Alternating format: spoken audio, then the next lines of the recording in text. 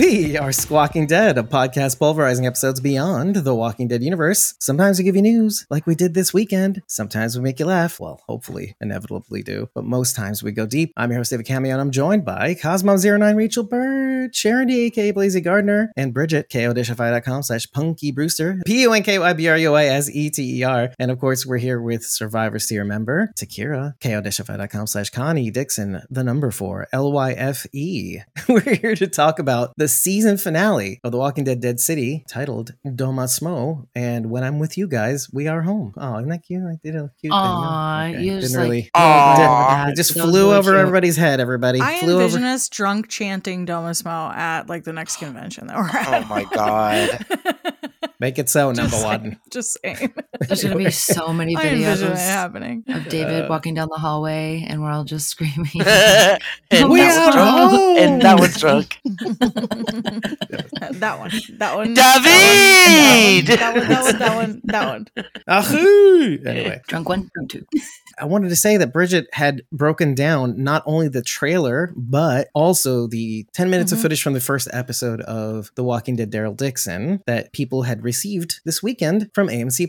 So in the blog now, I can link to that video that she did with both she and Takira. I highly suggest you head over to her channel, which is, I think it's youtube.com/@punkybrewster. That's PUNKYBRUASETER. Oh, and Mitchell hasn't had the chance to watch the first 10 minutes since AMC+ in Canada isn't giving it to me. Oh no. Well, you can go watch that breakdown. It's pretty thorough. It's very thorough. It did not impact my watch of it later on at all. You know, it's something to be said about spoilers, but you're not really getting the whole episode anyway. You're breaking down the trailer, you're breaking down the first 10 minutes. So I thought, you know what? Let me support my dear friend and co-host, Bridget, and by extension, which thank you. Takira gets that blessing too. Mitchell says Jackbox games when? Maybe when we come back, because no show means we can have a little bit of fun while I plug away in the behind the scenes to try to get out some of the things that we have on hold. It's just by the nature of necessity of trying to break down these episodes on time. Fear the Walking Dead and the overlap with Dead City. We want to finally release the panels that we did at the camp, which are still pending. We have another episode in the back burner called Favorite Moments, David, from Fear the Walking Dead. Right? Say it right, Dave. Moment. Great episode. I happened to be on it actually too, which is not why it was great. Actually, it's probably why it's a little bit more funny, because I was not prepared. But it was basically, I had no list. I had no list of favorite moments. I was like, oh, guys, maybe this moment is good for our list. No, he was 7. saying episodes, though. He would say whole episodes, and we're like, that's no. That's going to be edited out, okay? But you can get the unedited version of that, I think already, on our Ko-fi and Patreon. So if you want to watch that episode, you could have done it months ago. So head over to either ko-fi.com/squawkingdead or patreon.com/squawkingdead and just watch it now. Trust me, the unedited is very entertaining. Oh my God, it is. Only if you like hearing us laugh, though. Oh yeah, true. So true. not for Blue Cat 514. I'm gonna find you. Okay, so let's start with Takira. When it comes to what? I'm sorry. I'm just realizing how little tea I have left. You know, we like to give our Survivors tier members a little forward treatment because, you know, it's sometimes they can't make it and they pay for it too. So Takira. Oh, we pay. Trust me. What was your impression of, behind the scenes, but you like it.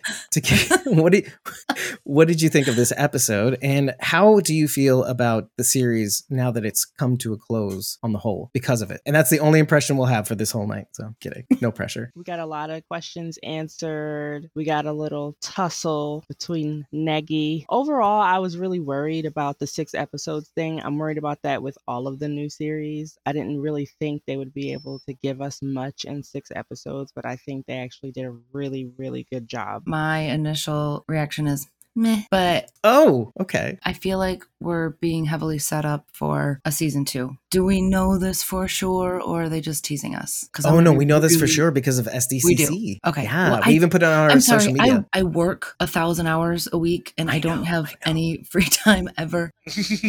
What have I said, Rachel? You say lots of things. Well, yeah, that's true. That's actually very true. So most things that nobody listens to. But at least this one thing is that I say to you, there is no stupid question because there's always someone that doesn't know these facts. SDCC happened over the weekend. We did a live stream. We condensed it for the audio podcast, but not by much. We did some light editing. That's it. The second season announcements happened during the thing. We couldn't show it. We didn't feel like we could because we thought there would be some spoilers from the last episode contained in that announcement, but there wasn't. So we showed that announcement along with a little preamble to give people permission to actually watch it for those who skipped it. Now that you see that there's perhaps a big setup for the second season, does that change the way you feel about it?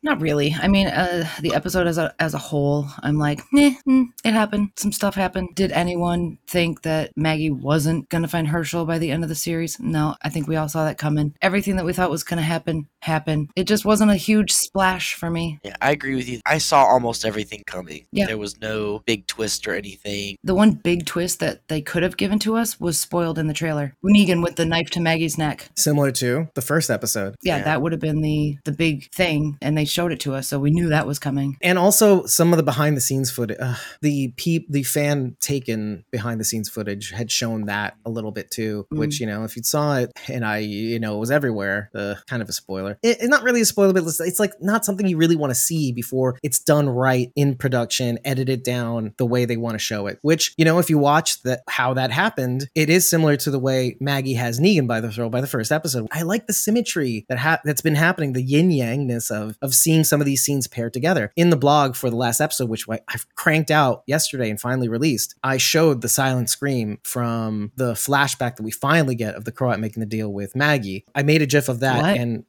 ignore made me. Peanut butter? Yeah, I made peanut butter with that clip and the first silent screen that we got from the first episode too. So it just shows the first, and you start to feel things. But anyway, so Sharon, do you have a similar reaction to Rachel? I liked it. I thought it was entertaining. Again, like I said, no surprises. Everything I figured was going to happen, like you said, Rachel. But if this hadn't been a season finale, it would have been great. But as a season finale, it was very lackluster. Yes. I get that they were heavily getting ready to set up for the second season or whatever, but that doesn't mean you can't have a bomb ending for the season that we're in. The fight was okay. I do like the tension between Maggie and Negan, but there was just nothing spectacular in this for me to go, holy shit. And I feel like you should, in a season finale, have a holy shit moment, and it just wasn't there. I have complicated feelings about that because you did sort of get that in the original series. You have the 6 episodes. You kind of try to make every episode more grandiose than the last. And I think they did that in that series. And I think they sort of tried to do that for Fear, and they sort of did with the death of, spoiler alert, after almost a decade, killing off Eliza Ortiz at the end. And so it actually answers the question that I'd asked of, well, does that mean we might get the song Anything Goes, sung by Ethel Merman, but by Cole Porter, which is about the erosion of social norms over time. I had said, could this mean that we get a bigger death in the last of 6 episodes? And no, we don't get that, but we get a huge setup at least. Thomas said, finale was okay, not the greatest, but the split screen with their faces was awesome. Yes. Agreed. That shot was awesome. It was just perfectly symmetrical. If you were talking about symmetry, Dave, about symmetry of the scenes, that was perfect symmetry right there. And how they timed it perfectly for them to lift their faces at the exact same, perfect.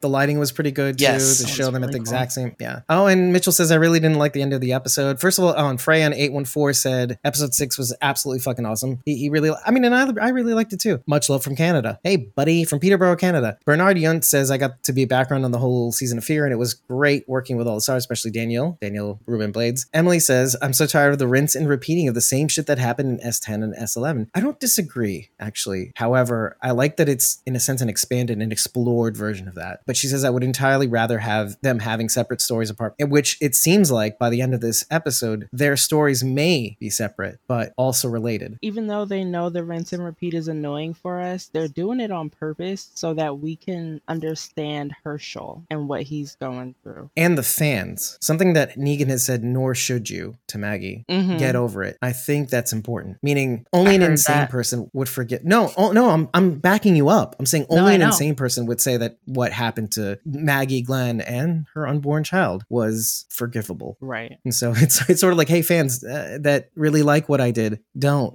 So, Bridget, let's go to your first impressions. I liked it. I thought it was good. I feel like it got really negative in here, you guys. I think it was good. I don't thought want it it to was sound good. like I didn't like it. I did enjoy watching it. I just feel like it could have been a little more oomph to it than I there didn't say I was. didn't like it. Well- I just said I Right. meh. Meh, it So happened. I could see there being some sort of like huge gasping. I can't believe that just happened. Now, I felt like I got a little bit of that in two different regards. With the New Babylon situation, because that was concerning to me, and then also the toe. Both were weird and creepy. And not like Sophia in the barn, but I am like desensitized.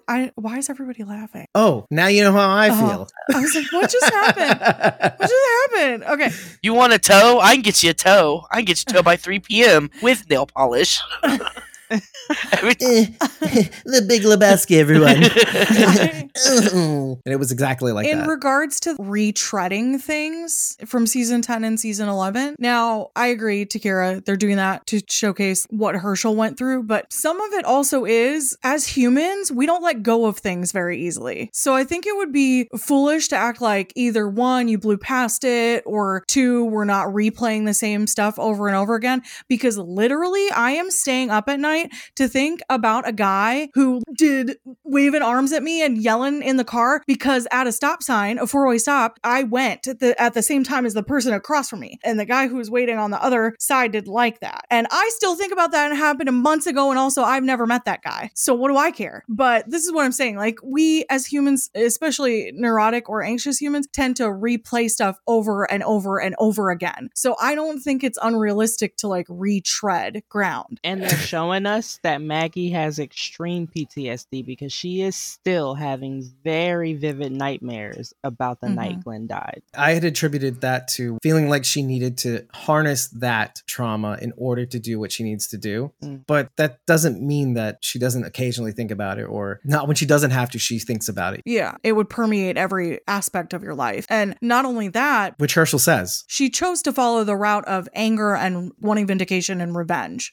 Isn't that interesting? Because in episode 3, I think it is, People Are a Resource, Negan puts on that version of himself to get through a situation. So isn't Maggie, in a sense, doing the same? But we're seeing it happen across these episodes. She's putting on this anger that she needs to in order to get Herschel back. It's not like she wants to. I don't think she wants to, but I think she needed to do that in order to get this done. Because how do you do that to a person, even if it's Negan? From what Herschel says to her, she's been angry the whole time. I was going to say, so do you think she's been having these vivid nightmares and everything all along, or just since she had to go look for Negan? Do you think this has been like a constant thing? Because I can see how that would make someone angry and bitter if you had to have that nightmare every night of your life. Or is this just something that's restarted now because she's having to deal with it? I think the latter more than the former. I would think either would be possible. If she has been this angry for most of Herschel's life, which I'm guessing like she wasn't before she rejoined with our group in season 11, because that was when she came back into contact Negan, right? So all of a sudden she comes into contact this guy and then she's a completely changed person. She's angry again, and Herschel's growing up with that now. Before she came back, the version of Negan she had in her mind was that blubbering, pitiful puddle of a man. And that's probably how she liked remembering him when she came back and saw that He had a lot of people had reformed. forgiven him. He was reformed. He was out of the jail cell. That probably stirred a lot of stuff up for her and didn't sit well with her. So she probably was okay for a few years until that happened. I always felt like her anger was really part of the reason she left in the first place. Yeah. Well, yeah, she couldn't be around him. Yeah. Couldn't be around Rick, too.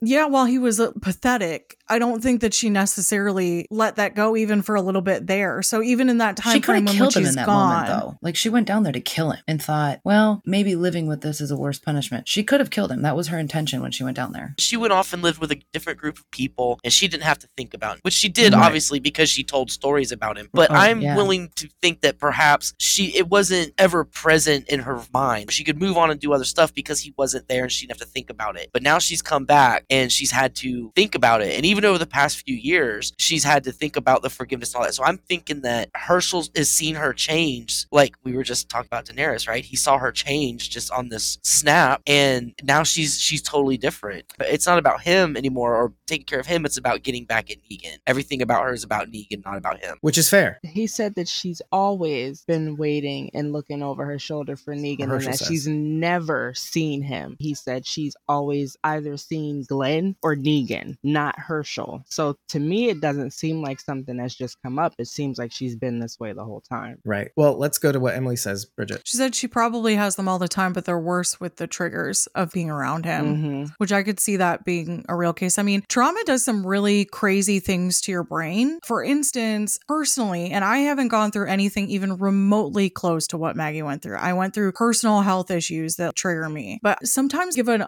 ambulance shows up where I am, that's enough to trigger me. And this is from someone who's in therapy, actively working through my stuff. Maggie doesn't maybe have that as an option. Right. She's doing everything as self-coping. And while that can work, you can create coping mechanisms that help you get through things. They're not always great. And so it could be this hyper fixation on Negan became her coping mechanism. Every time she looks at Herschel, it makes her think of Glenn, which makes her think Negan. Yes, I think so. I think it's complicated because I am going to say something that might contextualize this a little bit more. But what you'd said before about therapy, Negan says it to Ginny in the third episode, I want to say, where he's like, if this was the before times, a state doctor could check you out and figure out what's wrong with you. And then you go to this episode and the Doma says, at least you're what you are isn't born out of some sort of psychosis. So there's this overall general theme about our problems running away from us and making us into the monsters that we probably don't even want to become to begin with. Bernard said, I play two parts, Padre Guard and Parent Army on Fear. I was the guard that got shot in the neck with the dart from June and got his finger cut off, but I got revenge because I was the guard that held June's wrist when she got her finger cut off. Anyway, enough bragging. I love the show. He loves our show. That's awesome. That's Yes, awesome. Amazing. Yes.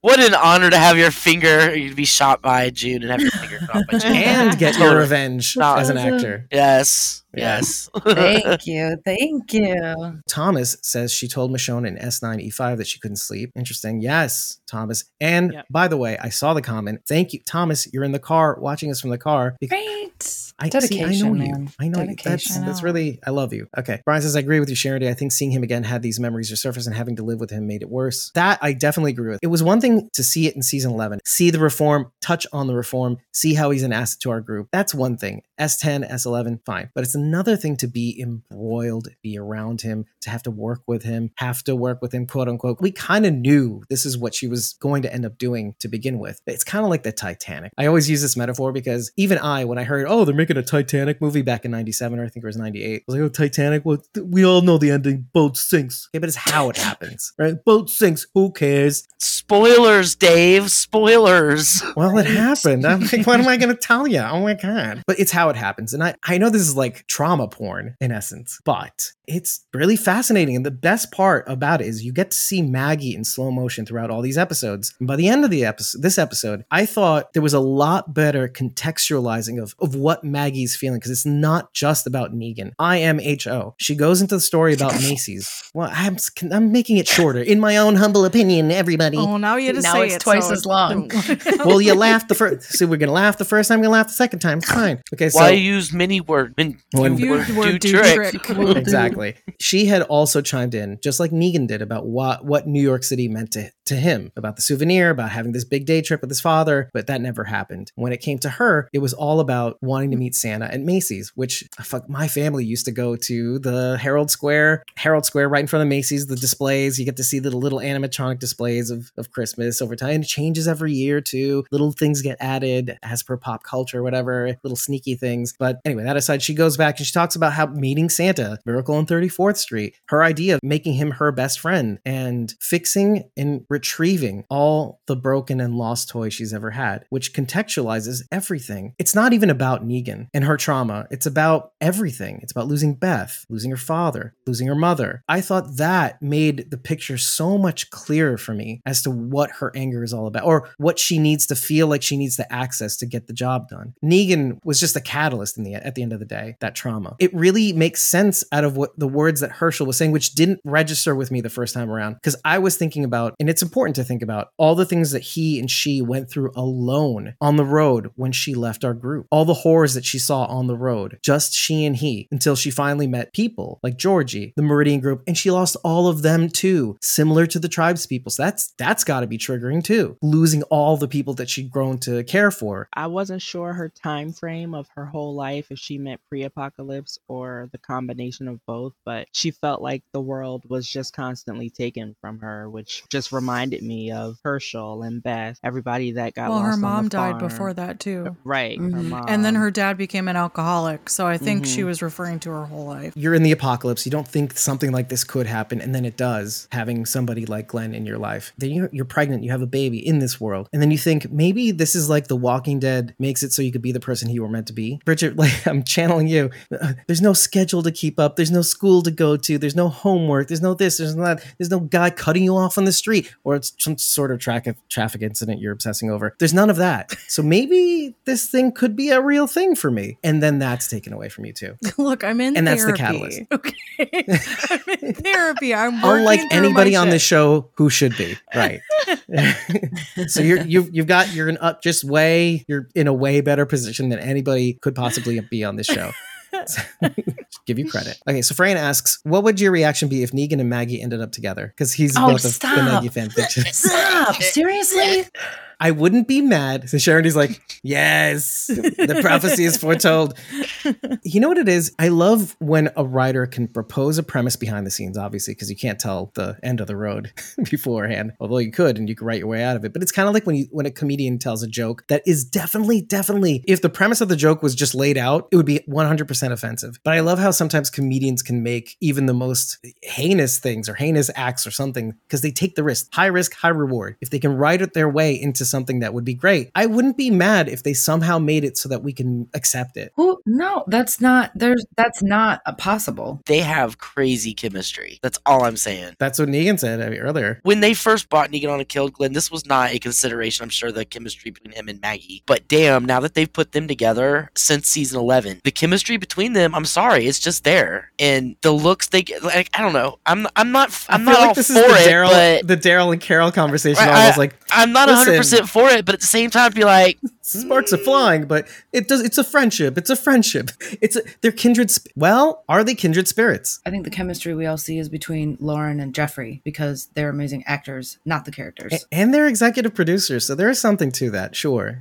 But yeah. I think by the end of this episode, could you say that there is some sort of, I'm not going to say kindred spirits like Carol and Daryl. I'm not going to say that. Obviously, their fates are linked. So, I mean, we agree with that. Their fates are linked. Their fates are intertwined at the very least. Fates, not other things that start with F. Not faces. Yeah. Fates. Fates. Rachel, sorry. But would you say that there is a connection between them that we don't 100% know what it is? Because for the most part, Maggie rejected it this whole time. Well, actually, I think that the Doma said it, that this man feels responsible for the family he destroyed. So if anything, I'd say Herschel is a connection between them. And that circle is complete when he says to Herschel as he's passing him by with the prisoner exchange, he says, "It's good to see you, kid."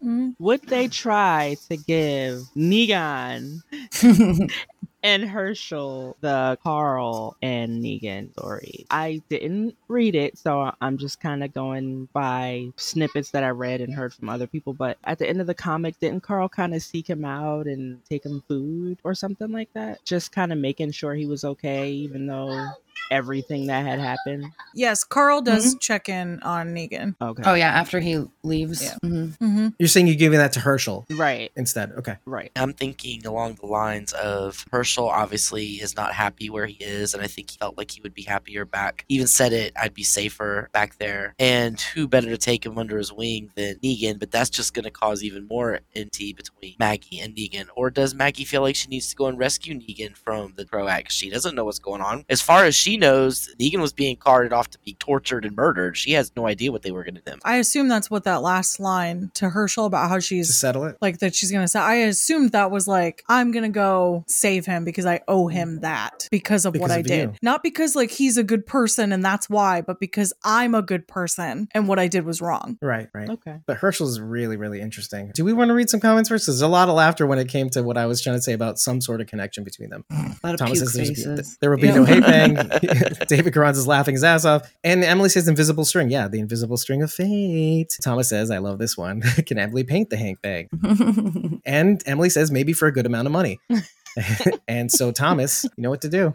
Pay him. Elisa says she's going to be back for him. Yeah. We could just springboard off of what we just said about Herschel and Maggie settling it. Well, I guess what that made me think of was the relationship between Negan and Ginny right now, too. I mean, someone had speculated. I had read it somewhere. I don't remember where now, That but Negan- I Oh read yes, it somewhere. you said a podcast had said, wasn't it Sharon who said a podcast Okay. had said that Negan had killed Negan had her killed father? Ginny's dad. So we find that out in this episode. I mean, obviously she's pretty pissed, but But her dad wasn't a random I was gonna say Franch hand. He wasn't a random ranch hand. He was he was either the magistrate, or one of the four, or one of the men. four guys. Yeah. Or was he though? Okay, so this is what I Ah, wrote. This love is what you. I wrote in my notes. I don't know that Negan did kill her dad. This is a classic Harry and the Hendersons. Okay. You've got to Yeah, explain it that is. because that is an old ass reference, Bridget. Harry and the Hendersons, which if you haven't seen it, please just go watch it because it's great.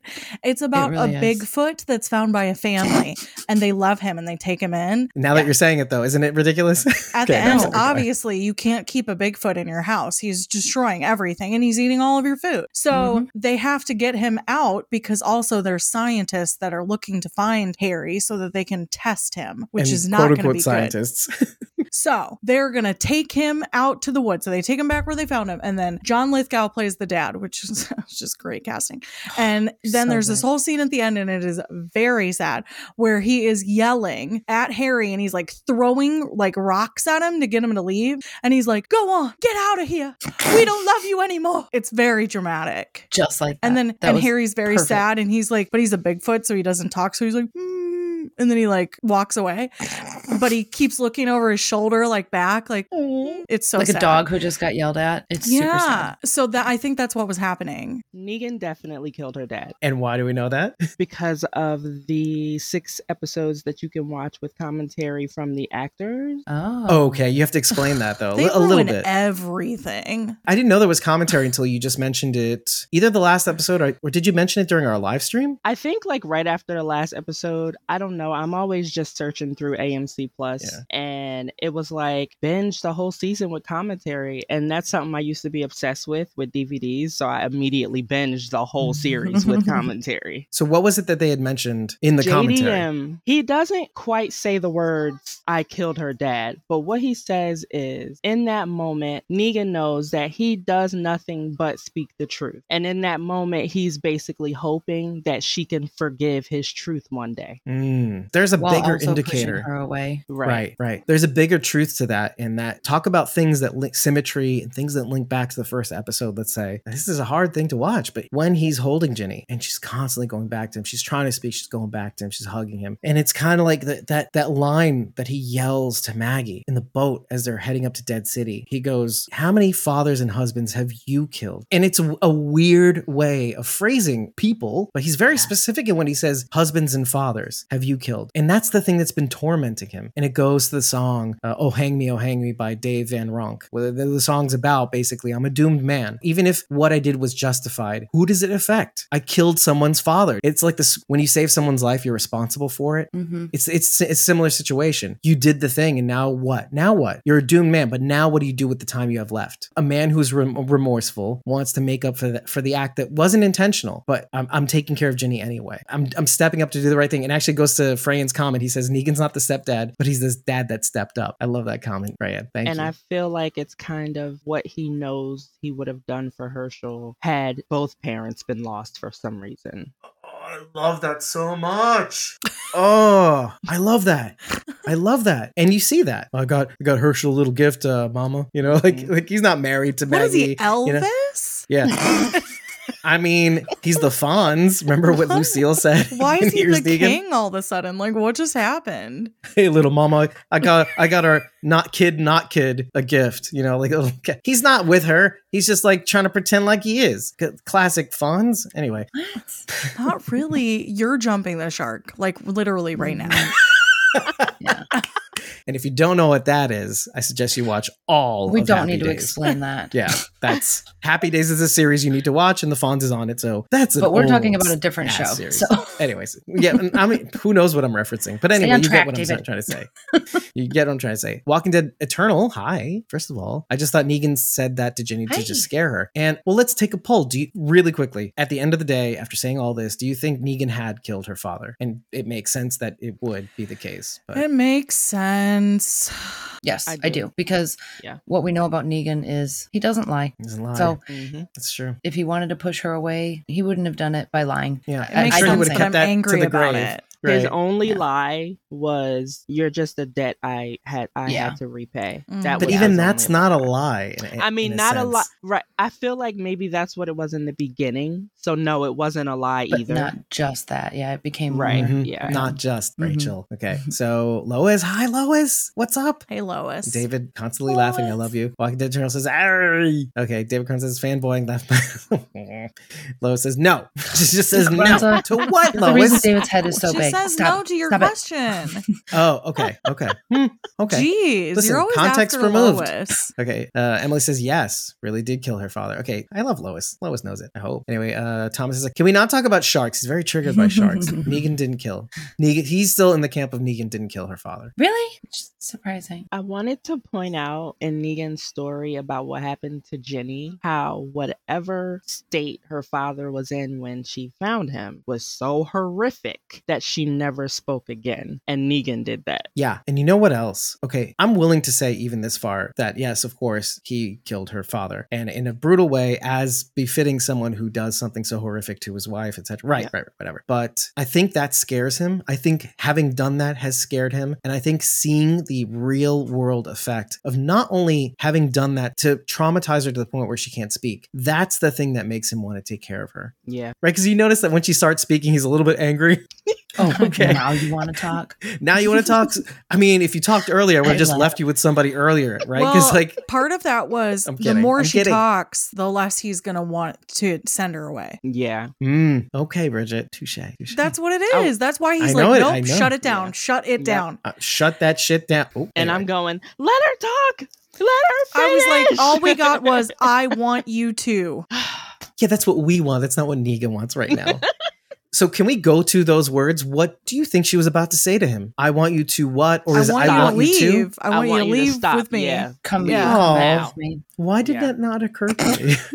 Because this is the thing. Okay, let me give you context to why I feel this way is because in the last episode, the last thing she scribbles on the wall is liar. And all I've been thinking about as I'm writing this blog is this lie that keeps persisting that Maggie feels she has to say to justify her actions. The little lies she has to add on to make it even sweeter. Like, oh, Negan, he's just helping me. And also the Croat stole all our grain. Like he has to build it up to like make it solid. Like this lie has to be solid. Anyway, so I thought she was about to say, I want you to kill Maggie or something. Like I want you to, do you know what I mean? Like I'm thinking, I want you to leave. I didn't think of that. I'm like, because we don't know who she is. We don't know the kind of person she is. We know that she cares for Negan. We know that she is attached to him, but that's about it. We don't know what her motivations are. We know that she thinks Maggie's a liar and is not to be trusted. She said that was she wanted to say, I want you to know she's got my damn stuffy.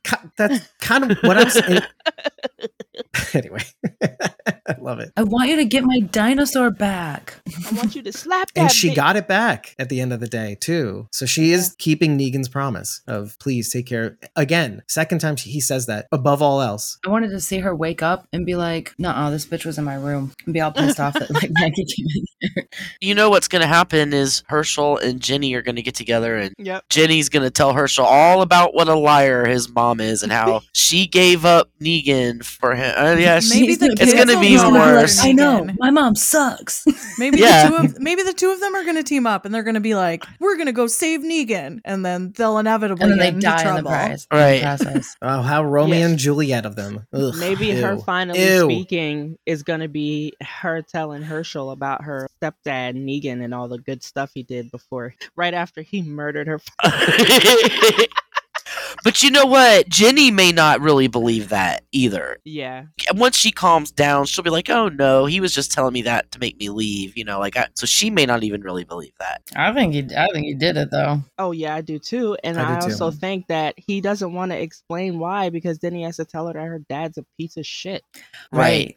We can't forget, like, yes, he did kill these men, but it sounded justified, which means, Jenny's dad is a piece of shit. And as we were saying before the show, with reference to Game of Thrones, not absolute power, but power corrupts. And maybe he was a decent dad behind the scenes, but he was not a decent person with power. And why expose... Even Cersei, who was the worst person in the world, loved her children. To The her literal children. world. Until the very end, to her children, she was great. Right. Perfect. Yeah. Beautiful. Okay, so Lois says she wanted him to leave with her because she know what Maggie's up to. Yeah, I think I want to go to Ginny for 1 second because they didn't have to include the scene when Pearlie and Ginny reach the shores. But as they reach the shores, she looks over and I don't know what she's thinking when she looks at the shores. She's obviously thinking of Negan. But at the same time, you pair that with the fact that she leaves his flannel in Pearlie's car. I thought there was going to be like a note in it because she doesn't talk, but I mean, she's old enough to know how to write. I thought he was going to find a note in a pocket in that That's thing interesting. or something. Pearlie is going to find a note in her pocket? Wow, what an elaborate thought. I love it. Not occurred to me. That was a pretty tiny little piece of dock that they used to float all the way back over Was across that the the river dock that they were talking at about? night. Yeah, at night on the dock. On this It's kinda like the tiny cooler, piece. isn't it? Cooler. It looked much bigger in the brochure. Yeah, well, just so you know, the floating dock is made of little set pieces of dock. How did Maggie and Herschel get back across the river? They took coolers. Clearly. Clearly. Well, of course, not the Croat, whatever this group is, who knows what the frick, the Burazzi, I don't know. But obviously they have the means to get to and from the island, so they probably gave her some way of getting across. So how that was, I'm not really interested in. It also wasted a little time. Emily said they grew mermaid tails. Anyway, Shauna says, do you think it was left on a good enough cliffhanger? I love what we've set up. Yeah, I like it. I like it. I love the Herschel piece. Wouldn't more than necessarily anything call else. it a cliffhanger though. Like, Right, no, I wouldn't call it that, but for lack of a better word. But maybe let's say. they weren't guaranteed the second season until more recently. And then you would want to write it enough that it's not like, oh my gosh, they wrote a horrible cliffhanger and now I'll never know. Like so many shows. if that was the case, then they should have written a much bigger blast of a finale. Giant zip line across the Hudson River. Okay, I'll buy that one, Thomas. I'll accept that. Yeah, sure. I'll accept anything. Right, Thomas? Do we think season 2 will be longer? And do we think we will meet Joshua? Joshua Smith, Negan's son. Let's take a step backwards. When you see Negan is basically held captive by the Doma, or else the Doma will take more of Herschel, let's say, whatever. I love the idea that thank goodness he sent, assuming this is true, Annie and Joshua away, because had they stuck around, they too would have been fodder for the Doma, let's say, because the Croat's been looking for him for a very long time. And it's just very interesting and just a thank goodness. Who's to say that won't be a factor in the next season? Because the Dama could find out from Herschel even that he had a wife and son. Because he'd met them, yeah. Right. Or Yeah. at least the mother, Annie. During season 11, yeah. Was it? She might know right now. Yeah, so that could be, they could come into play I next love season. it. I love it. Oh, that's incredible. Rachel Lemaster on Facebook says, I like how they did their faces at the end. Yes, we talked about that a little earlier, but I'm so glad people like that. There was another shot that was really cool. It was their shadows. Their shadows were really long across the ground, and it was just a really, really cool shot. They were running across the roof or something, but it was just a really cool as shot. they were looking for the Croat driving past? Okay. Right. As I think that was what it was, but it was just a really cool shot of their shadows. It was just neat. It's just another cinematography. Also, the same thing when they ran through that empty building. Yeah. Man, that was beautiful. That was amazing. Do you know what that empty building was and why it's so interesting? It's the Staten Island Ferry, which you use to get to Staten Island, but it's what most people use to see a good shot of the Statue of Liberty. Okay, but what's really great about that is in recent years, the Staten Island Ferry was rehabbed. Okay, so the outside is like more space, modern-like, but what they showed us in this episode was, of course, the fall happens in 2008, 9. I know we said 8 because of Walking Dead World Beyond, and here's Negan, but that I don't think that had happened, and I will confirm in the blog that I don't think that rehab happened until after that date. So what it showed you for the Staten Island ferry was the old refab of the exterior, which was sort of on the money. And I think that might have been filmed in New Jersey also, where they put some of the old, like facsimiles of what that looked like in the front. So I thought that was pretty cool. When they ran through that room, the interior, they just framed that in it was framed beautifully too. It was, again, so many good shots. Cinematography has never been a problem in this universe. It is always fantastic. Choice. I didn't say it, Bridget. I didn't say it this time. Yuck. I wanted to, of course, talk about the fight between Maggie and Negan. Yeah. Okay. So I thoroughly enjoyed it. And here's why. There were complaints. Oh, it's not realistic, blah, blah, blah. Negan at no point wanted to hurt Maggie. It was a fight of him getting away from her basically so that he wouldn't have to hurt her because she's trying to hurt him. That being said, I thoroughly enjoyed watching Maggie fly. I think Maggie liked it. Man, I think Lauren liked some that Maggie haters going on in here. I liked it Okay, too. I have a question for you guys about that scene, actually. So at the beginning of this season, we set up that Maggie is afraid of heights. Mm-hmm. Yeah, Okay. you got to see a little of that too. Yeah. So you get to see a little bit of, she's like kind of trepidatious, like when she turns, or like when she goes over the banister, you see her like pause for a second. It's so cautious too as she's doing it too. Yeah, but I was just curious because it seems like, personally, as someone who is afraid of heights, I would have a really hard time even walking that. I would be like on my hands and knees, like scooting across. Like there's no way. I think for the sake of time, I think Maggie would have done that, but I think for the sake of time, they had to kind of move the scene along. So I was just curious, do you think that she is actually afraid of heights? I'm afraid even to step on a step stool. Or, what? Yeah, like when I get on a step stool, I get like, I'm very afraid of heights. Not like the first rung, right? No, like a the couple. second, third. Okay. That's when I start to get scared. Or is it a fear of such high buildings because she was so high up the first time? Because she grew up in a rural area, and when I went to the Sears Tower for the first time, I wanted to die. Oh, I'm from here, man, and I can't handle the heights either. A lot. I have been up many a building in Manhattan, and I can't handle it. Sears Tower, almost fainted. I mean, I'm getting better at this shit, but I'm still not good at it. So I was just I still curious, have to hold my wife's hand like a child. If you thought, I'm serious. Is it a fear of heights, and she powered through it, or is it just fear of huge building heights? I would have been afraid of just falling off into the walkers below, and I forget the height part. I would have been cautious too, regardless. She just didn't seem very cautious to me. Well, she was in a hurry. She was fueled. She was determined.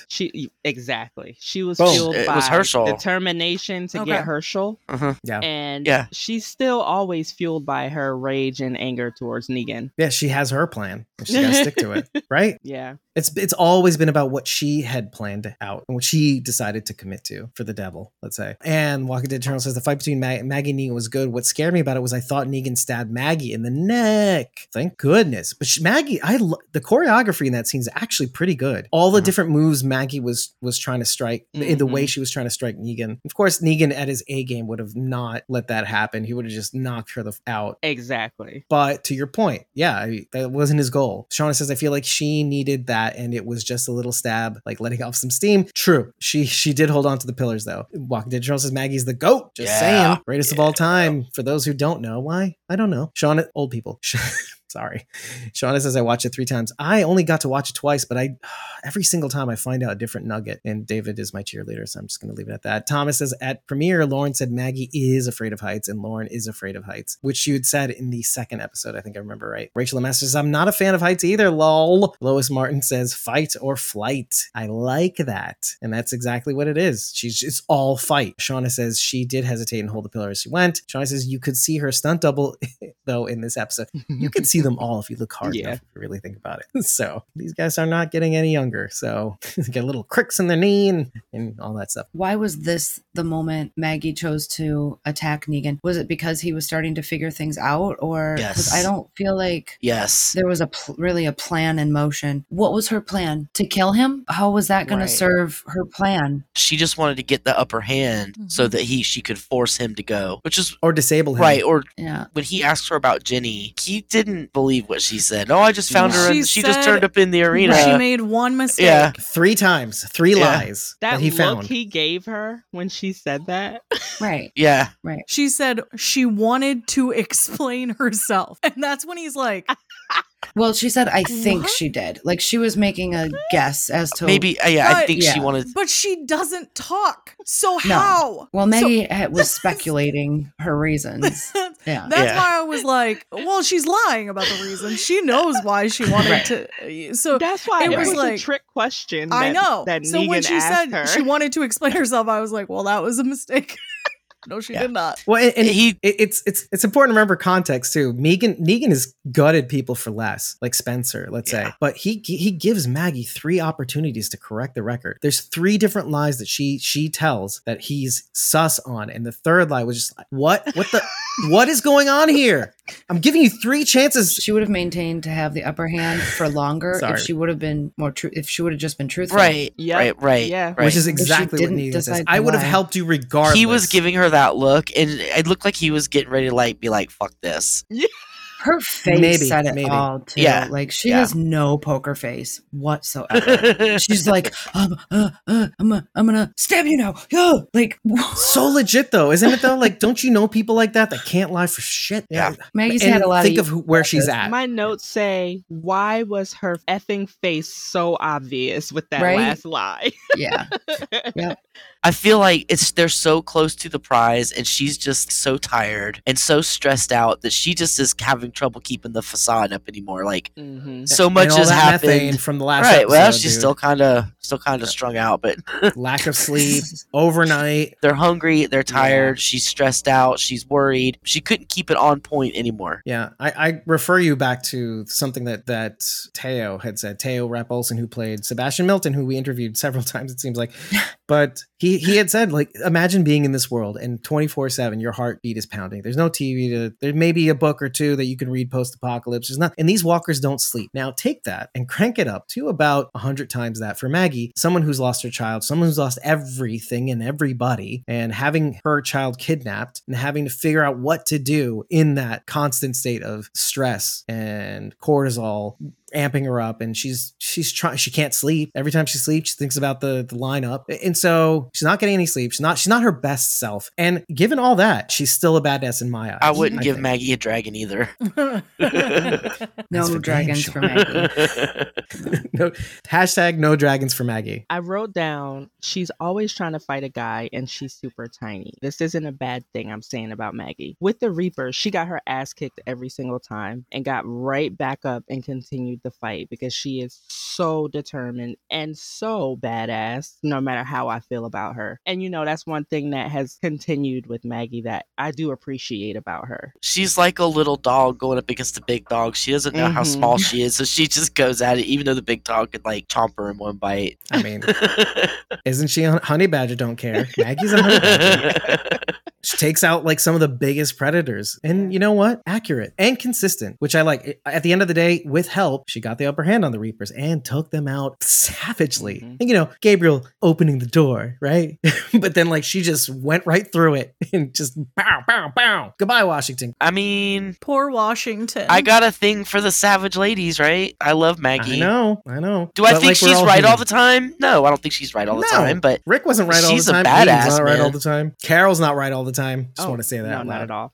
But it depends on who's on the screen with Maggie. I've never really been like, oh, I'm a Maggie fan, but there's times when I'm kind of rooting for her, depending on who she's like up on Paired the up screen with. against. Yeah. Yeah, 100%. I feel like once Glenn was killed and she had the baby, her storyline kind of just went a different way. hmm She couldn't really be the physical, go out there and slay everybody badass. Became more of a leader. Yeah, like Right. a politician, right? Delegating with Rick and all that. Yeah. Her character arc changed a little bit. She became, I was going to say Xander, but she became Gregory in a sense, but like a better Gregory. A way He better, flourished a under way her better leadership. Yeah. Gregory. Yeah. But just like Gregory, she kind of neglected her duties after a while and it fell to Jesus, right? So Her anyways. anger has been festering for a long time because we did see she was able to be a politician. She was able to lead. And this was all after Glenn died. She was able to do these things rationally. And over the years, her anger has just sat inside of her and festered this whole time. And it is just eating away away at her. And yes, on one hand, she's become more of a warrior and everything, but I mean, she's also unraveling a little bit in a very unpredictable and dangerous way. I think a lot of that unraveling, though, is due to how Herschel is behaving towards her. And yes, he's just being a teenager, blah, blah, blah. But I think it goes a little further than that. He's being a shithead. Yeah. It's not just being a teenager. Well, he's being a teenager in the apocalypse, too. When his mom came and got him, and she hugged him, he didn't even hug her back. Like, he Yeah. just stood there. What is he, fucking Bran Stark? Come on. We're not in an apocalypse, and my son doesn't even do that. So, Well, that's normal. but Rachel, when was the last time he was kidnapped? Well, by the Croat. I think Herschel has Stockholm syndrome. I was going to say that earlier, so thank you for bringing that up. Let me drop something that I wrote in my notes to open up this conversation a little bit more. At the end of the day, Herschel was right. Herschel's been brainwashed, maybe, and the Croat has gotten worse over time. Instead of killing kids, he's using them as a resource. He's recruiting them. Yeah, moved on from killing kids to using them. People are a resource. Now, wait, does Herschel feel as though he single-handedly handled his mother's Negan problem, in a sense, for all the ways she was trying to revenge Negan, having been captured, having been used as this pawn? Does he feel in a way that because they kept him safe, let's say the Croat and all his people, or the Doma, do you think that they made him actually feel safe? Meaning, I am the safest with these people who have all this might, when Maggie has been trying so hard and could never. I'm thinking about the before times when they were on their own, the pregnant limbless bodies, all the horrible stories that Maggie and he undoubtedly endured on the road, plus losing all the Meridian people that Herschel himself had formed friendships with. If you see the 10C episode, 1017, which is called Welcome Home, I think it was called, or something like that. So with all of that, he never felt safe too. And he puts this on his mom, like you said, like a shithead. But does he feel like, in a sense, he doesn't have to? He's like, F you, I did it myself. I got rid of your killer. Now what, Mom? Are you going to finally see me now? Do you think he feels that sense of like, I did that. I got your killer. I got my dad's killer. When all this time you've been trying to get at him, trying to get your revenge. What do you think that some of that is in his attitude? I didn't get that. I didn't get that at all. I didn't get that. No. It It was more that he wants the attention from his mother over her attention is what it is. Right, but as a mechanism to get But that, I don't think he's I okay. don't think he felt like he delivered Negan at all. He didn't do anything except get kidnapped. So incidentally, well, because I think he feels like, he says it. He says, I felt safer when I was with them. So in a sense, like, does he feel like he's on their side?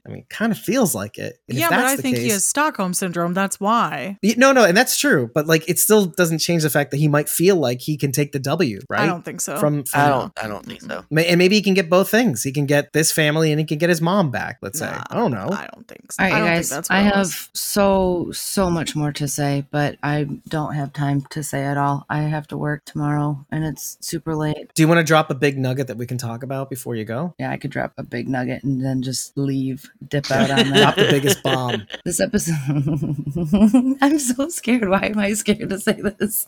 Why are you scared to say it? Just say it. Everybody knows how I feel about Negan. This whole series didn't change how I feel about Negan whatsoever. I was neutral about Maggie going through all the seasons and everything. She didn't bug me, but I wasn't rooting for her either. But this last episode, I don't like Maggie at all. I don't like her at all. Oh man, just so many parts of this episode made me dislike Maggie so much. Good night. Okay. That's a good question. Love you, Rachel. I want you to think about this though Goodbye. before you go. Love you. Is this maybe a situation where you hate in others what you hate in yourself sort of situation? Like you would do the same thing? No. Okay. Yup. Quite the opposite. But I think you all know me well enough. Generally, when I despise someone like this, In this way. it's the parenting. Yeah. That's what it comes down to for me. She's a fighter. She's a warrior. She can hold her own. She's got that down. Everything else. And if we had more time to discuss it, I might be able to back myself off this ledge a little bit. But That's okay. After Let this that episode, ring out. After this episode, You hear it, everybody? I'm like, you know what? Just let Herschel stay with the Croat. And we'll get your thoughts after Rachel leaves. I have so Good many night, things Rachel. to Rachel's the kind of say. person All to right. give someone a souvenir for their kidnapping. So there's that.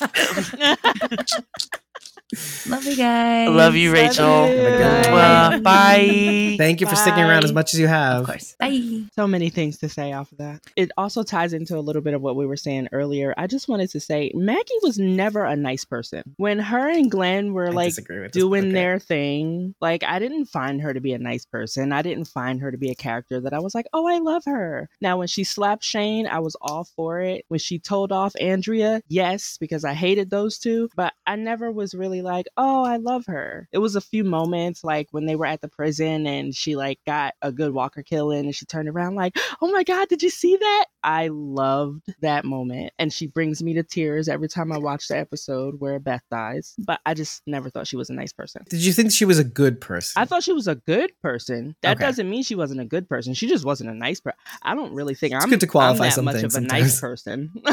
You know what I mean? So she's been pissing me off since she got back. Archeron, part 1. Was it? Yeah, it was Asher on part 1. Asheron, Yeah. part 1. She's Well, been actually, pissing this No, me is she off. 10, came. Yeah, 17, she but came back still. in season 10. but- Oh, yes, she did. Well, see, But no, still. I was happy to see her in that episode. And then right after that, she's been like pissing me off constantly. So I get what Rachel's saying this episode. She pissed me off so bad. The lies is pointless. I've been saying from the beginning that Negan would have helped her knowing the absolute truth from the beginning. But can she rely on that? Does she think she can rely on that? Because what's at stake is her child's life, basically. So can she put her trust in Negan enough to trust that he would go along with this That's fair. at his detriment? Because as far as he knows, that they want to kill him and torture him. So, I mean, I get what you and Rachel are saying, but I can see that she's just trying to navigate this too. This is not something she's used to having to deal with.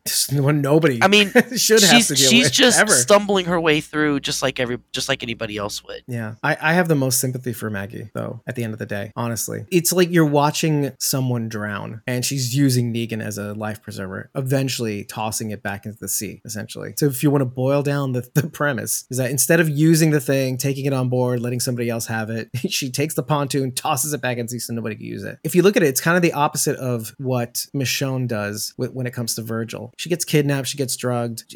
Virgil makes her go through this experience, which, I mean, what Virgil was saying was, oh, I was trying to give you a gift. But at the end of the day, it was a nightmare. But it taught her a lesson. At the end of the day, she says to him, as long as you draw breath, you can do good in this world. And that's why she said, it's the same premise as Negan, in a sense. Like, you're useful in as much as that you're in prison, but at least you're useful in that regard. This is what we do. We're a just society. And so the opposite with Maggie is true here. I'm not only going to use you, I'm going to throw you away so you can't do good for anybody else, let's say. I'm going to end this now. So it's a very interesting way to see that situation too. I wasn't a huge Mag fan throughout the main series. I didn't dislike her. She was just one of those middle of the road characters for me. She did things that I liked, and that was cool. But when she came back and see, especially in Acheron and throughout those episodes from Acheron on, man, I was totally more invested in Maggie than I was in Kenny. By the way, I should correct the record. She came back in 1016 to save everybody from the tower. Right. Now, what was it about her in season 11 that really got you about her? I think it's just her independence and her badassery, especially like you said, taking out the Reapers and all that shit. Like that was awesome. Like she just bang, bang, bang, boom, we're done. You know, it was great. Right. It was a tough road too for that whole. And her whole group 11A. did not have to die, but she just does not want to listen to anything, and they died. Why? Who does that sound like? Rick? Rick, maybe. Yeah. And you know what? That's fine. Let me read some comments though. In the meantime, Shauna says Glenn needed a wife that could remind him how important he was. Talking about him being volunteered for every dangerous job. Yeah. Mm-hmm. I hate how Maggie feels held to a higher standard. Agree, actually. Shauna says I like the above in the chat. No, I can't agree to Kira about being a nice person, I think. No, it was way before that. Rachel LeMaster says Negan has kept Herschel safe before. Yeah, it's true. And Herschel did not like it, that he had to like it. Shauna says, Maggie's not my favorite by any stretch of the imagination, but she was needed, and we have to have neutral people who are there to do for others, to themselves, because in this scenario, it's realistic. Lois says, I think I felt sorry for her also. I think he deserves whatever he gets. Are you talking about Negan? Oh, wow. Shauna says, I think the problem with Maggie is her straddling independence versus selfishness. I think to her, it might be both. I wanted to talk about what Maggie must have seen when it came to finally looking at the Statue of Liberty too. After her son says he doesn't feel seen. Like, what was all this for? Because I always saw Maggie as more of like a liberator. Also, someone who could lead people to a better, more promising future. Maybe something that Glenn maybe gave her also, or had shown her over time that she could be. And so when she's looking at the Statue of Liberty, I was thinking of what it says on there, and it's a small bit of what's in Emma Lazarus's poem. Give me you're tired, you're poor. When you think about it, she's looking at the Statue of Liberty, some allusions that Negan had said earlier about going there and having that as a souvenir. And I keep thinking to myself, she's looking at that statue, she's looking at the remnants of the kind of person she wanted to be, the kind of person that Herschel says she is strayed far from. And that at some point you kept trying to hold on to everything that you had. And what he exactly says is something like, she says this to him at the end. She says, I tried so hard to hold on to whatever I had. I didn't really sort of appreciate it while I had it, right? Because people die. We can't stop that. But while they're alive, we can try to thrive. I know she's been going from one tragedy to the next, but at the same time, you let your tragedies define who you are. Does that make sense? You let your tragedy define who you ended up becoming, rather than, in spite of your tragedies, becoming who you wanted to be, who Glenn maybe showed you the person that you could be, or who you were for at least a time until Negan was taken out of his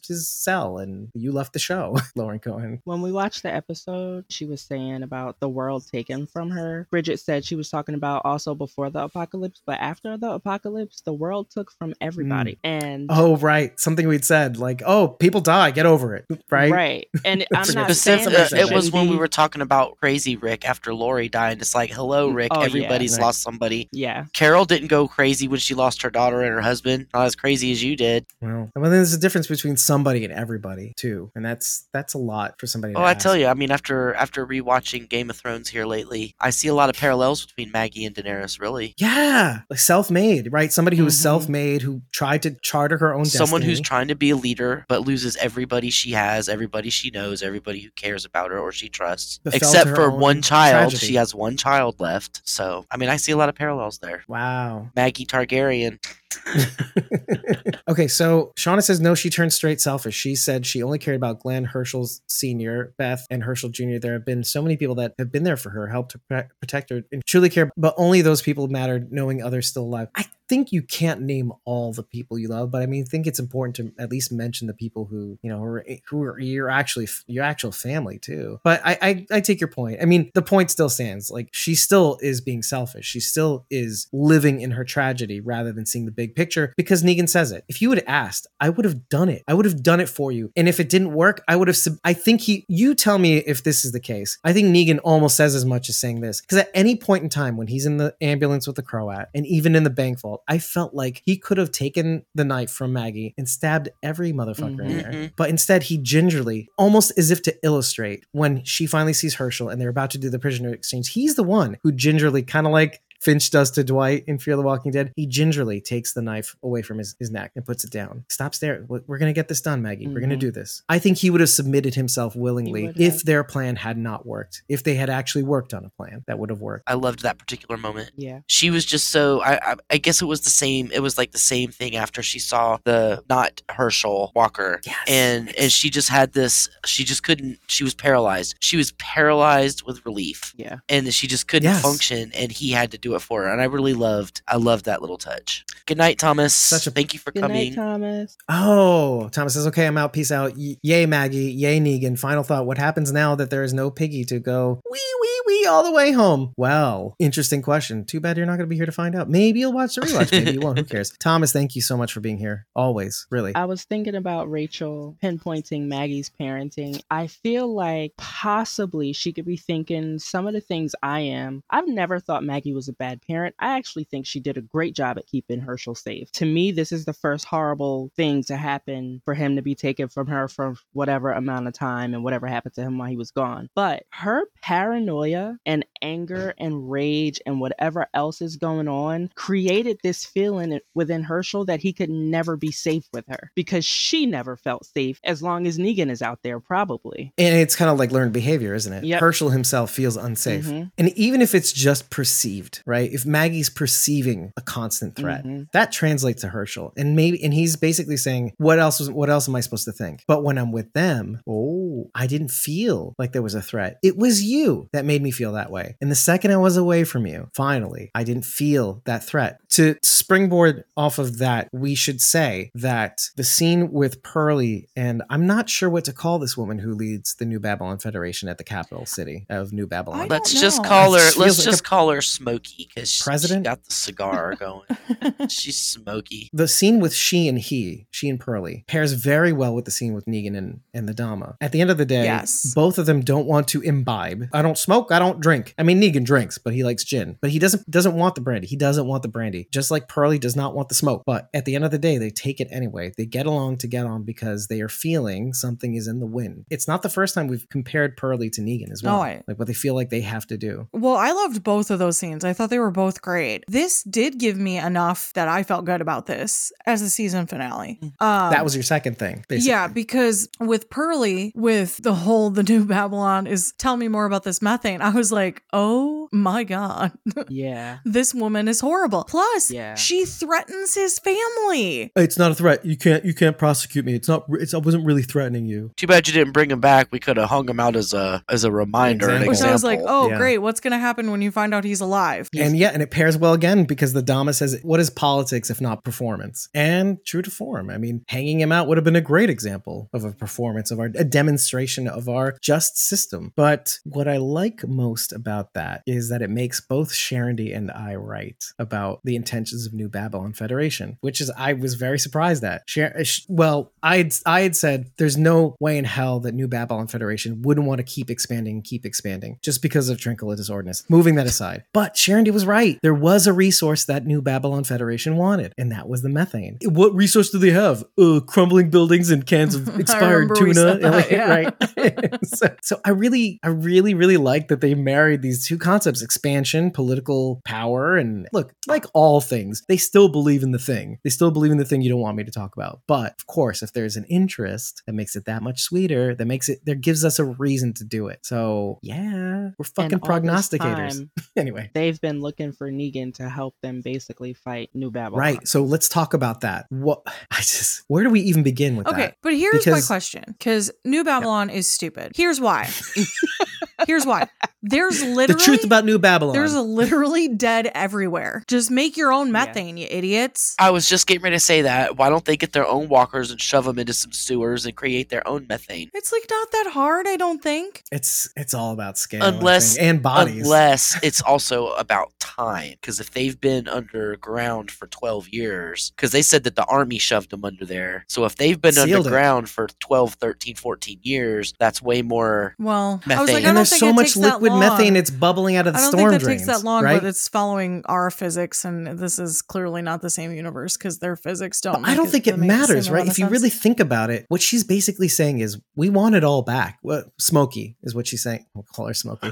The actress's name is Jasmine Walker. Thank you, Mitchell. And the character doesn't have a name yet, just New Babylon leader. Okay, so she's Smokey. Smokey. So Smokey, what Smokey wants is, she doesn't care. She wants it back. She wants central heating. She wants what we had before. But She with wants all ice the cream.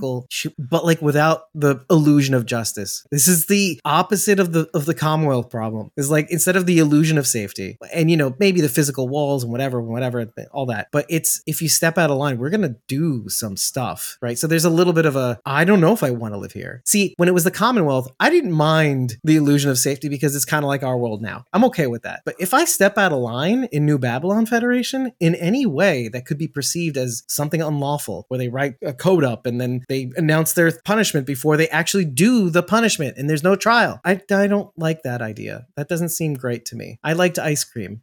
Just give me ice cream as a jumping off point. What do you guys think about it? In a weird way, I like that Negan is there to protect Manhattan, right? From encroachment. Yeah. Maybe it's a Dave lives in New York thing. He's I the don't king know. of I don't know what it Manhattan is. now. Negan takes Manhattan. Sharondy, get on that. But what do you think about that? Like, it's weird that maybe I'm kind of like, okay, I'm afraid that he's going to be the old Negan, but at the same time, this seems wrong. Like, if they do get into Manhattan, what happens next with New Babylon Federation? And what they're even saying was, Karat was saying how in the ambulance, she predicted that this would create a clash of civilizations. And I don't think it's limited. It's something we said in the last episode. I don't think it's limited to just New Babylon Federation versus versus whatever this group is called, Barazzi, whatnot. I think we're talking about like upstate New York. We're talking about CRM. We're talking about whoever's down south. We're talking about a lot of civilizations that are emerging. The wagon train itself is a symbolization of civilizations emerging. Negan sending off Joshua and Annie. So this could be bigger than just this. That's season 3, basically. My brain compared this to like him getting out of rehab, and he's been out of rehab for a while, and now he's like thrown into a situation of being surrounded by drug addicts, and he's trying to stay off of drugs. Like somebody who's sober. Yes. Like she wants him so much to go back to being that person that we met that killed Glenn and Abraham. And he's been trying not to be that person, and I think making good strides at not being that person. And now I feel like, how is Maggie gonna feel if she does go back for Negan and then he is that person, but she put him there? I get it. I get what you're trying to say. Yeah. So maybe I shouldn't be rooting for Negan the protector or the savior. Like, because if Maggie is going to go back for him, what does that look like? The right? Dama is Martha. She wants Negan to go back to his old clear self. Right. Yes. You're strong, Negan. You can be what you used to be. Wow. You don't need anybody. Unfortunately, she's not that unhinged. Okay, while we're sitting here, the Croats said, for a minute, I thought I could have Negan and the child. I was thoroughly disgusted. Yep, I told you he's pervy. Just thoroughly I was also disgusted by the fact that he called them mommy and daddy. Yeah. Oh, what's wrong with him? This is like, be careful, you may not get the hate bang you wanted. I wonder what piece of Negan she's going to keep in a little box with a key. Ew. She should hook up with June. They could have a lot to talk about. It's true.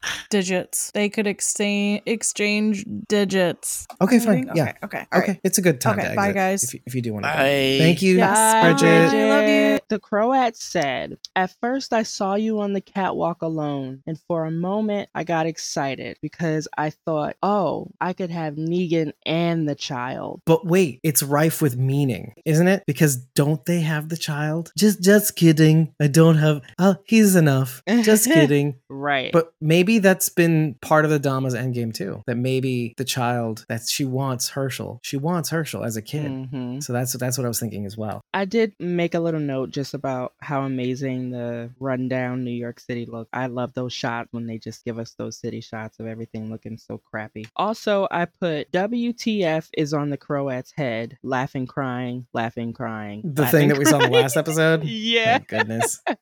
I think the only thing I wanted to mention was Mozart's Die Zauberflöte, which is the magic flute. Did you catch that, Sharon? As Negan and the Croat are entering the Dama's You chambers. can play my magic flute.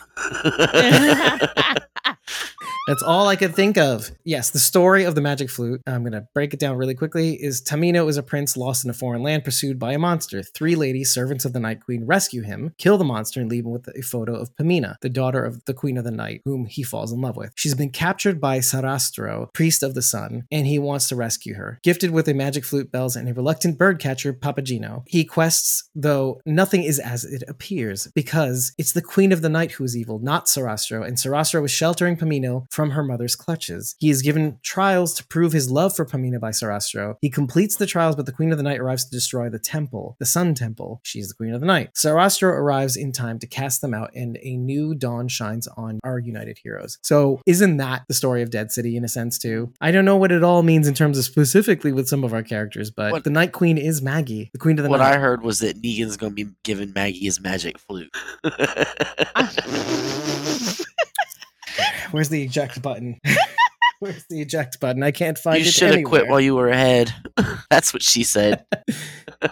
This was a knight who had an original mission that was deceived by the Night Queen, the Queen of the Night, who was Maggie. And he thought it was supposed to be about one thing, but it turned out to be not about another thing. At least the one constant was Pamina. And if that's Ginny, that's fine, but I don't think it's about that. But I think it's about loving someone. Or her, right, okay, or Herschel. Right. So the Croat and the Dama are going to protect Herschel from the evil clutches of Night. Mm-hmm. So that may be a question that we should ask, and that's, do you think Maggie might be having a turning point? Meaning, does she turn out to be somebody that might as opposed to hating her by the end of the series, do you think she might turn it around? Or to the magic flute, does she end up going full bore, finishing the job, burying Amos's harmonica? Would that be the poetic twist that remember it takes a monster to make a monster? So what if Negan is making her the monster? To the Dama's point too, right? Someone's talents born out of psychosis. That would be the big you know what I kept thinking throughout the series about Madison and how they originally wanted her to be the bad guy. And so wouldn't it be something if they borrowed, was inspired by that idea or plot point, and at the end of it all, she becomes, I don't like it at all, because some of us have said on the series, on this episode really even, that I don't think she's a bad person. I think she can be aggressive. I think she knows what she wants and she will try to get it. She is smart too, but I think what I've discovered from this episode was that she's allowed her tragedy to define her. She had a point in time where she could rise above it, but I think at some point just got away from her. 2 things I wrote down. The first one is that the Croat thinks he understands what happened between him and Negan, but he still does not understand what happened. He's thinking that it all came to a head because he disobeyed Negan's orders. In my opinion, it all came to a head because he's the type of person that would torture and kill a 16-year-old girl. Not the disobeying of the orders, but just the type of person he is at his core. Negan didn't really want that around him. And he doesn't want that type of person to exist. Like Rapey Davey, right? Exactly. We see an example. That, you know what? Yeah. Because at first I was kind of like, oh yeah, of course. Yeah, you're right. It's because I disobeyed you. And he did. Right. But he does say, and I think just because of the drama between the Dama and the Croat, there's a part of me that thinks that if Negan is smart, he could recruit the Croat in such a way to topple the Dama. But I think also, though, because a part of me is sympathetic to the Croat in this weird kind of way, but I think the Dama is wise beyond what she seems. She has to treat him this way. There's this huge difference between Negan and the Dama, in that Negan doesn't want somebody like that on this earth, whereas the Dama says, well, even they're a little useful as long as you know how to channel that. It's the difference between, okay, I can't go that far and pure evil. And so she has to treat the Croat this way, because if she doesn't, he will continue down this path of being more horrible. And which is something that we've said, if unchecked, he'll keep doing more and more heinous things and evolve. And instead of killing the kids, he'll brainwash them and use them as ninjas behind the scenes. Maybe Herschel, I don't know. He's drawing all those photos. He's enthralled with the Dama. So she has to treat him this way, and not as a partner either, because when left unchecked, he'll feel like he can have power. With Herschel, they have a mole now, because I feel like the Dama knows that she had an effect on Herschel, and we had lots of talks. We talked for quite a bit. So I'm thinking that now they have perfect mole inside Bricks, and that's Herschel. And the perfect pawn for Negan too, simultaneously. She can't tell him that Herschel's the mole, right? But she can tell him that I'll just take more and more pieces off him. So. And she said he only talked once she got him nice and comfortable. Right, exactly. I said the right words. I made him feel safe enough. Yeah. When he felt safe to say. The last thing I wrote was that I'm just noticing, like, Simon, even Sherry and Dwight to a certain point, now the Croat, Negan put all this energy and turns these people into what they think are better versions of themselves. He pulled Croat out of an emotional hole that he probably thought he would never come out of. And he took him into this situation where he felt like he was absolutely nothing. And Negan handed him his most prized possession and allowed him to use it to his advantage to show him that he still had power in him. You know, he's just doing all this stuff for these people. And I'm like, if he would have just put any of that energy in a different direction or in a different individual, like if he found the right people first, basically. Yeah. Like, was it Judith says to Gamma, right, Mary? Yeah. But isn't that interesting? Think about Negan and how he's a gym teacher or an educator to begin with. You still have to do the things. You still have to get whatever, anyway, schooling, whatnot, and to learn how to deal with kids and to whatever you have to do as an educator to turn even the roughest kid around, let's say, whatever problems they have at home that they end up bringing into school. He tries to see the best in people, let's say, and maybe he's giving them more credit than they deserve, like you said, in a sense, right? He's giving these awful, or people born out of trauma, the tools that they can, like an educator does, the tools that they need to survive in this world and maybe even be a productive member in society, something that teachers often say in the classroom. We're trying to get you to be a productive member of society. But yeah, he can't help himself though. He can't help himself from trying to do that. It's kind of a weird, when the crowd was talking about that, it was kind of touching in a way, because he is framing it in the way he saw it too, which is kind of gross anyway. But there was something about what Negan was trying to do with all these people. He's trying to give them purpose, or that you can have control over your destiny in a sense. I mean, I can teach you to be kind of like the Dama does for Herschel. I can teach you to feel like you can be safe. And so I like what you just said. Does she want Negan to lead, or does she want Negan to be the face behind her twisted decision? Oh, that's a good question. I think it's pretty clear she wants Negan to be subservient to her, but she knows all these stories about how he knows how to handle people and how to put people in their place. So I think what she wants is for him to put his tactics into effect to follow through with her orders. What she wants done, but she wants his tactics to do it. Right. I mean, if you follow the Hilltop formula, something we touch on every now and again, we mentioned in this episode, which is the smart thing to do would be to hire your second in command, and they get to do all the things and you get the credit, like Jesus did for Maggie, like Tara did for Jesus after her. Yeah, wouldn't it be something if you could just sit back and watch all your chess pieces just play for you, and you could just sit by and take all the credit? Makes what sense. She wants to do is block out the scene and have them act it out. Let's go with theater analogies. Very well done. Very good analogy. She is the producer, she's the director, and she's the producer. She's behind the scenes. Strike. All the strings. Strike. So Negan just has to form a union. It's the saviors. It's the NAG-AFTRA. The NAG-AFTRA. It's Strike. NAG-AFTRA. And he's the director. Yeah. And he directs all the players, essentially. That's an awesome analogy. You said before. Right.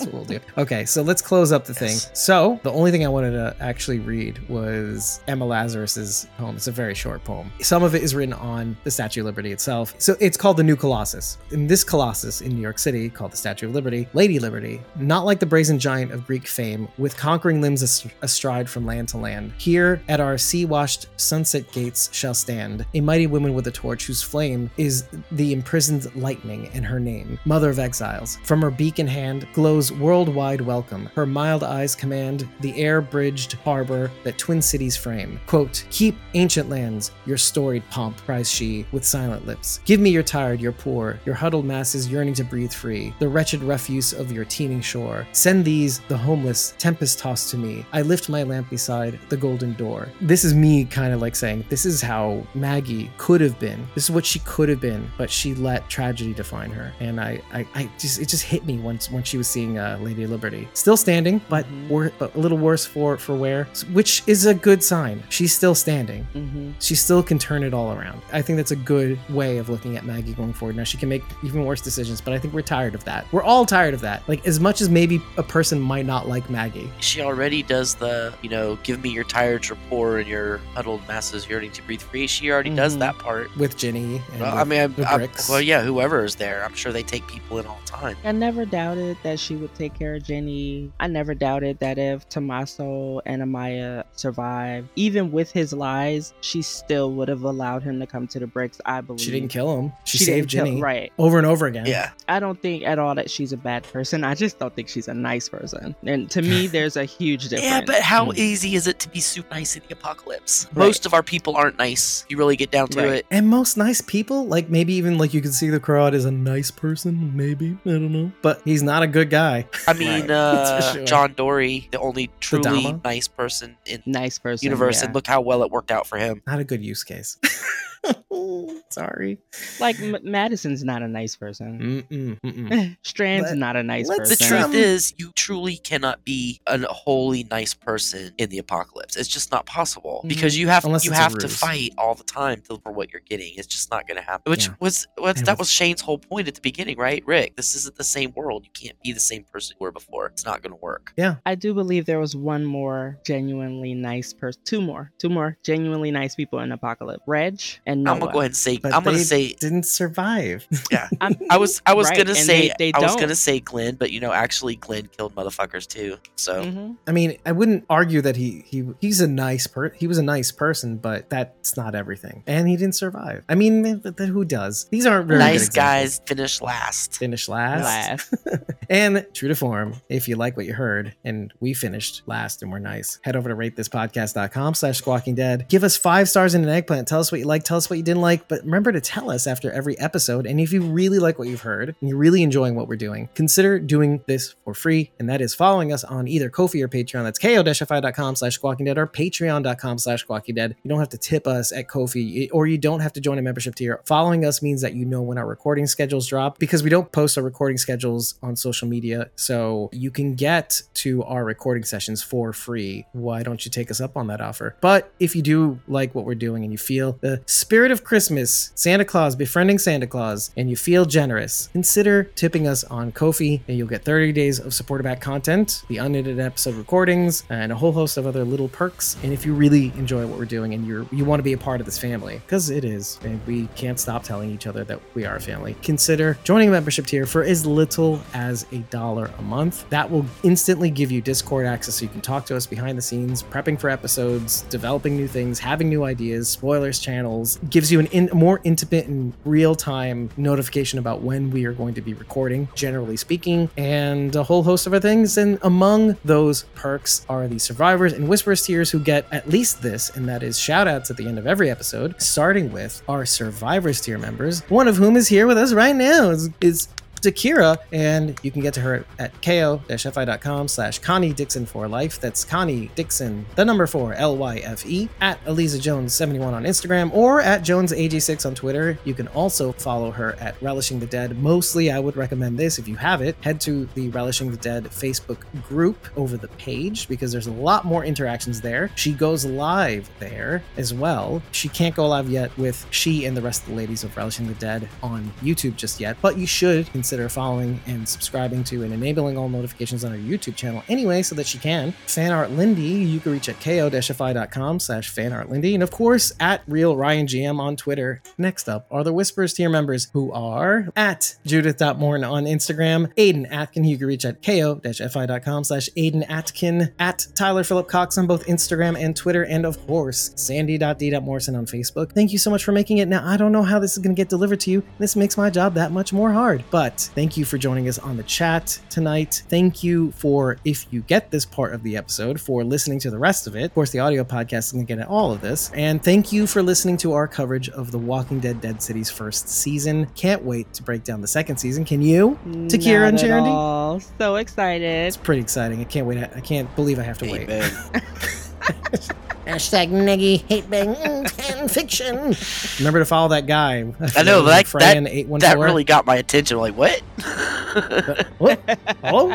Freyan814. Hopefully he follows. But anyway, take care, everybody. Have a good one, and we hope to see you very soon for the Daryl Dixon, TWD Daryl Dixon spin-off series. In the meantime, join us, and if you're a Whisperers and Survivors tier members, you will get dibs playing with us Jackbox games. But in the meantime, Sharon D and I are going on vacation. Yeah. You'll be back about the 12th. I will be back 13th. the 12th. I'm going to Florida for a week or visit my family, but I'm also taking a detour to Savannah, and I'm going to go to some Spear Filmations and check them out. And hopefully we'll have some cool stuff for you to check out. Yep. And I will be going to Latvia, Lithuania, and Estonia, and Helsinki, Finland for 10 days. So that's going to be something that we did together. And I'll be gone from Tuesday to, I think it's before my mother's birthday, so April 6th. So April 8th is her 6th. birthday. That's like a year, Dave. Sorry, August 6th.